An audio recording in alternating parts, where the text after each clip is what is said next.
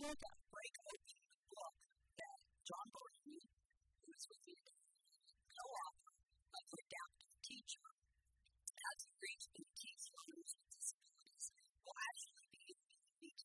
So I'm going to hand everything over to John. But again, just a reminder, John Barney is the director of the Living Resource Center at Straight Jesuit College Preparatory and the executive director of the Bus Enrichment Center for Academically Talented Scholars.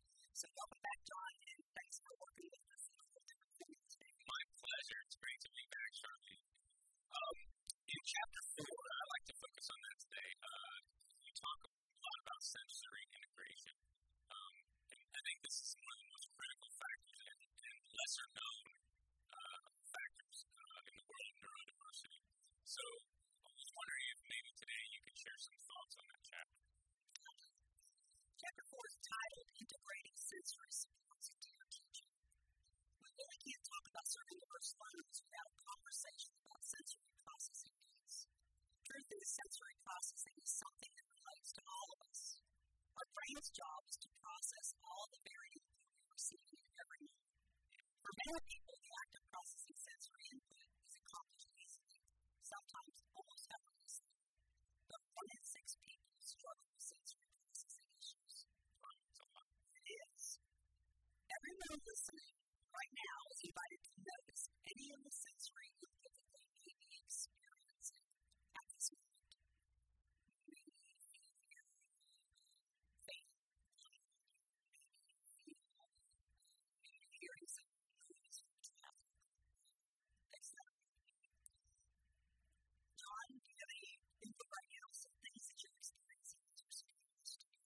Sensory. Well, the chair I'm sitting in, I can feel that. I can see the lights on the room equipment. I can hear myself talking on my headphones.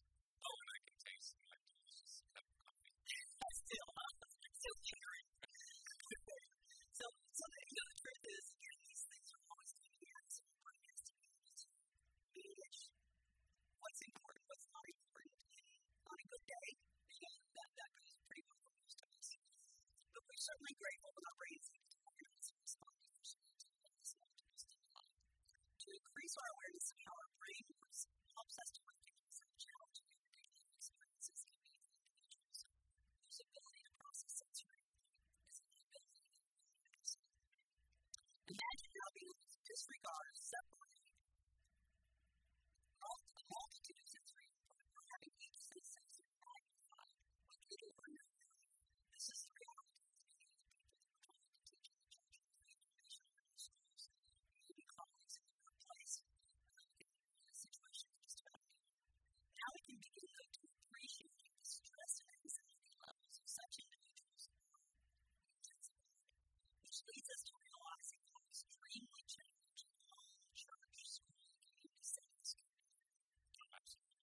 I remember in 7th grade science, I remember them teaching us there's just 5 senses. The ability to hear, to see, to touch, smell, and taste. But in Chapter 4, The Adaptive Teacher, you share that there are, in fact, 7 senses. So please share with our listeners what are those 2 senses that most folks don't know about. Well, I'll start by asking you, John, if you've ever had an ear infection or maybe temporarily experienced feeling dizzy or lost a sense of balance. Did you fall? Yeah, I have. I've had a couple of bouts with vertigo where for days, several days, every time I would get up, my head would spin and I feel really dizzy. And any movement at all, I just like, and it did just affect my sense of balance. It affected all of my systems. Like I got all hot, like temperature-wise. I felt nauseous. Yeah, so it was pretty awful. Yeah, it can be debilitating. You need to take time off work, etc. Being able to your children in your homes, it can be very serious. So the sensory system that provides info about where our body is in space and whether or not we are or our surroundings are moving is called vestibular. It relates to balance, as you mentioned. Imagine having difficulty with the sensation beyond temporarily. It appears some persons with autism may find counted hallways, gyms, often suggest allow them to arrive late or be dismissed from you to just help avoid being bumped in front of colleagues and becoming agitated and upset. You mentioned it in our chapter, John, that there was a story about one of the good sisters that they surprisingly invited you to participate in something. Can you tell us something? Remind us what that was. Some of my sisters had just moved in and conduct grades in the toilet because they were way too lenient and we were used to real strict instruction.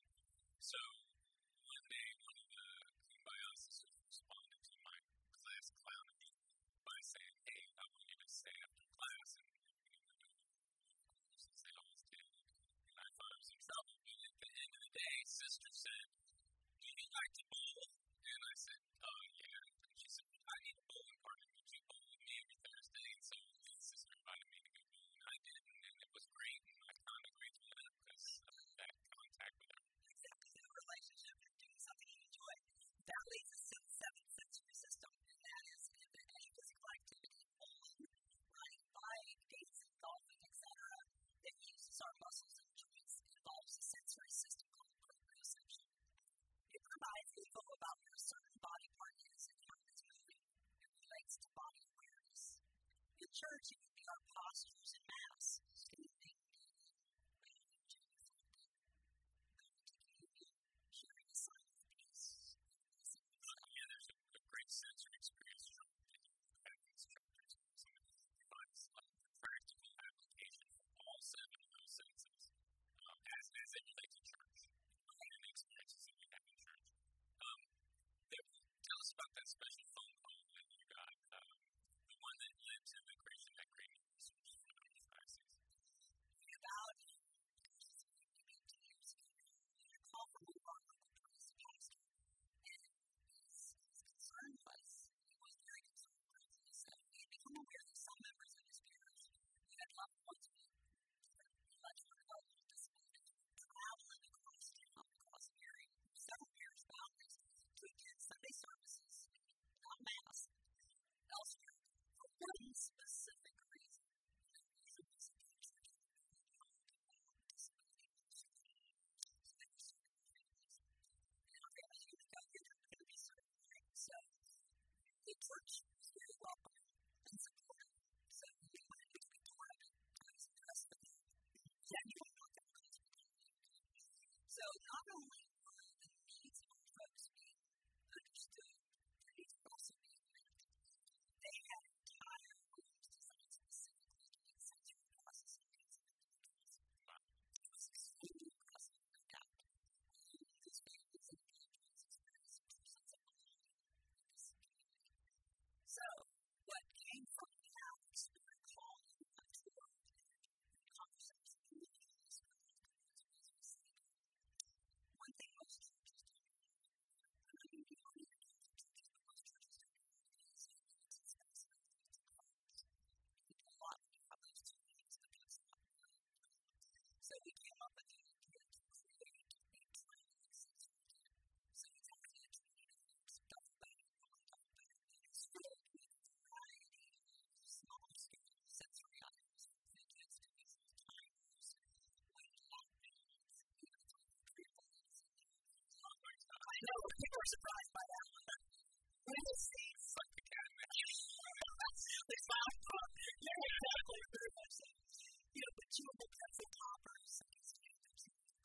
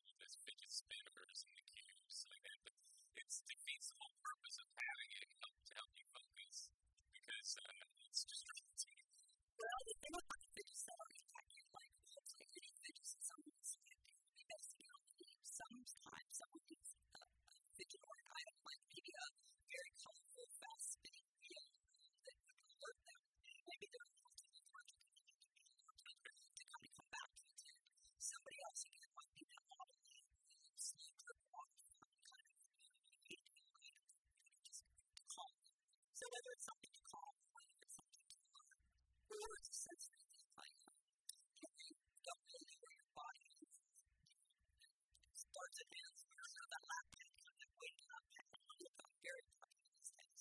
We're going to help you for somebody to sit that on your lap or give them a little push. How would I get one? Like if I was a catechist or to get one of those kits? I know on our website currently, on the National Processing website, to search disability, it should get them to the pages for the disability ministry for the Archdiocese.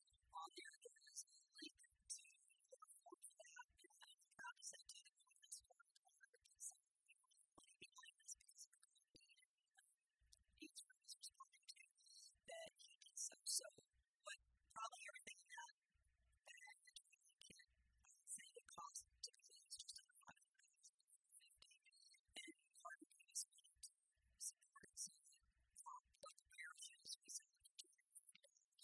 So it's greatly discounted, and of course, with every parish like is not going to be equal with parishes, but you could not even be able to more than $250 in your budget. All they have to do is go and talk to me and email me and tell you what they want and give them a partial discount. So we want the items that will improve the needs, and that's the main part of that. This is wonderful. Coming close to the close of the broadcast, what would you say